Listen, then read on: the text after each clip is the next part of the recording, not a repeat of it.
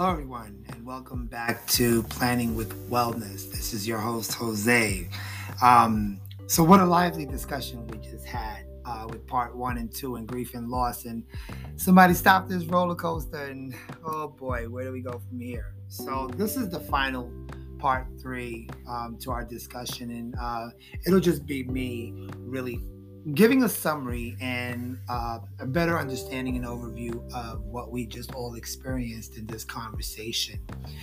I think a lot of folks don't necessarily understand that grief and loss is a process where we experience different stages, right? They come in different ways, emotional roller coasters, and hence the title for part 1, right? Somebody stop this roller coaster, because you go up and down. And the stages are interchangeable, right? I think David hit it on the nose when he said, grief and loss come in a lot of different ways, and they mean a lot of different things to all of us. Not everyone experienced death. It may have also been the loss of employment. It may have also been the loss of a good friend. It may have been the loss of a home, pet, opportunities, a host of different things. And how do we grieve them? Individually, collectively. If it was a combination of losses, how do we really take a good look at the tidal wave of emotions that we experienced, and how do we recognize them? Our guest, Jasmine, did an excellent job in being able to express a lot of the different emotions that are set with grief and loss. There is a website. It's called gatewaycounseling.com, and it talks about the 7 stages of grief and it being explained, right? And the first one, I think, is what sends all of us into the initial tidal wave, is the belief, disbelief, and the shock, right? It's our initial reaction to this loss, whatever it may have been. That's the initial trauma. Sometimes it is expected, and other times it isn't. And when we talked about the pandemic and post-pandemic, we've been speaking a lot about traumatic experiences that have affected us culturally, physically, mentally, emotionally, financially. And I think that the experience during the reflective stage here is that we just experienced something that was unexpected, or was expected but happened so much sooner than what we thought because of our situation, that it becomes shocking, right? The second stage to this is the denial, right? This is the stubbornness of us not wanting to accept what just occurred, right? That's the trauma, us and our survival instinct as human beings to not want to be able to face any of this. And I think Jasmine spoke a lot about this in part 2, where she didn't necessarily want to accept, the death of her grandmother and some of the other losses that she's experienced in life with her family members and friends and other situations. And it's because of that, it led right into the guilt and pain, which is the third stage. And you come to full realizations of the person's loss, the death, the whatever it may have been that you're grieving over. You feel a sense of remorse over the missed opportunities or things that you didn't get to do with your loved ones, right? Because you start reflecting, you start saying the shoulda, coulda, wouldas, and that hurts. You could have done more. And then we start blaming ourselves. And I think that in our conversation, a lot of that was covered. The very big point to all of this particular podcast was for any one of us to be able to identify with the fact that, to some capacity, we're all experiencing something simultaneously that we're all trying to make sense of. It's the adjustment.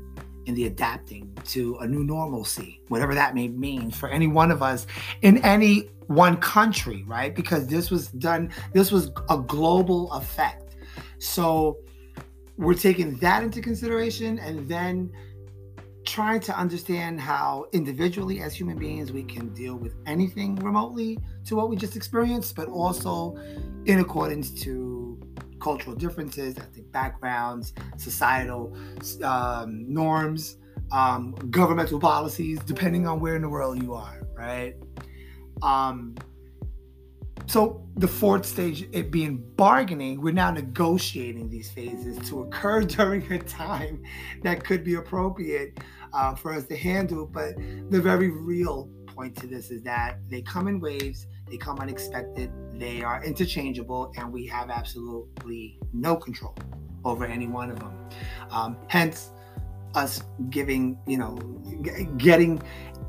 senses of anger, which is actually the fifth stage of it. We're going through a phase where we're lashing out to one another, where we're feeling helplessness. We're just angry at the fact that it occurred. And then as a result of that, we slide right into stage 6, which is depression. Depression can consume your life if left unattended and not and unable to really identify it and recognize it, because that is the one stage that will keep us in those continued tidal waves if we're not addressing it, or how to be able to actually, you don't ever get rid of it, but you learn to treat it and deal with it so that you're able to move forward in life. And that's the only way that you'll be able to get to stage 7, which is the acceptance, where we're adjusting to life without this individual or without any of the losses that we've lost. The depressions are like, they're fading away, and we are now trying to reconstruct our lives,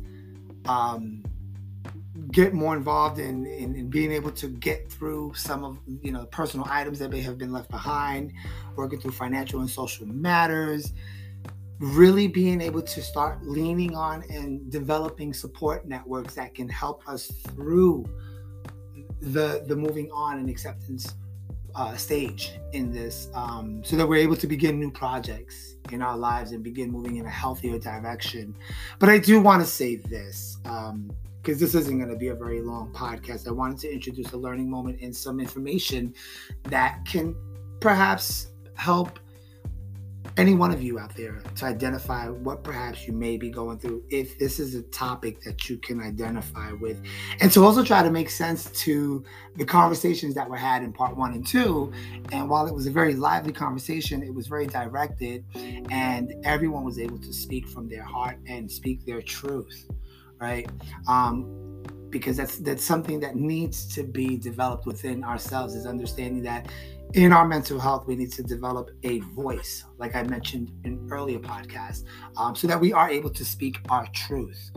And through this, we're able to then now begin identifying stages in our grief and loss process, and how to begin establishing very concrete situations and networks and support systems in place in our life, so that we are able to move forward. Because you never move on, right? You're never going to forget. But you definitely can move forward in a healthy direction where we are well. We are moving in a direction where we are able to not feel so overwhelmed, and in these emotions where we are unable to navigate through life functionally, right? I think that for the most part, for myself, it has been quite a roller coaster ride, and one that I'm still on, but it's not so many turns and loops. We're now coming to the end of the ride for me, so I'm able to now moving away in life where I am seeing things with clarity and being able to speak clearly more about the points that I'm trying to make with anyone else or in any given situation, and make sure that I'm being heard correctly and understood correctly, so that there are no misunderstandings, and that I'm also making sure that I'm moving forward appropriately in life, so that I'm not stumbling and feeling challenged or overwhelmed. But at the end of the day, There is no wrong or right answer to any of this. We each grieve individually, very differently from one another. And while the actual emotion is grief and loss, or the actual, response to grief and loss are the 7 stages that we go through and the host of different emotions that we oftentimes simultaneously experience. And that's where the overwhelming comes in. But through it all, we are able to now begin just being able to see things with more clarity. And that can only be done if we can understand that this is a very individual experience. And while we all may be sharing it, it is individuals. And there's no right or wrong answer. And we need to figure it out for what works best for ourselves. I introduced therapy as a way and a means to begin getting more professional support and including that into the support network, right? Because along with that comes family, friends, and of course, hosts of other people that we love and cherish in our lives. But sometimes the losses were so great and so many at a time that we sometimes may need more professional help, so that we are able to speak with someone who can open and close and shut doors appropriately, so that we're not opening doors to emotions that we can't handle and then go into reactions to what we're feeling, but be able to speak with someone who can open those doors safely and then close them safely, so we're not doing those things. So I would encourage anyone. I have begun doing therapy for the first time in my life, maybe like a month ago, 2 months ago, maybe. And I'm already loving it. It's allowing me the opportunity to speak my mind in a way that, although it may not make sense to anyone else, it makes sense to me. And someone is hearing it and helping me try to, make sense of it as well. So while it's not a clinical advice, it is just a healthy suggestion that I, just as an individual, not as a clinician or a professional, but just as a person, human being who suffered many of the same things as many of you out there during the pandemic and post-pandemic, it's working for me. It may work for you, but like we all know, what works for me may not work for you, and what works for you may not work for me. But at the end of the day, we do have one thing in common, and that is that we have just experienced something in life like no other time in our lifetime, and for many of us, and we are all looking to get well and move forward with some type of societal norm or normalcy.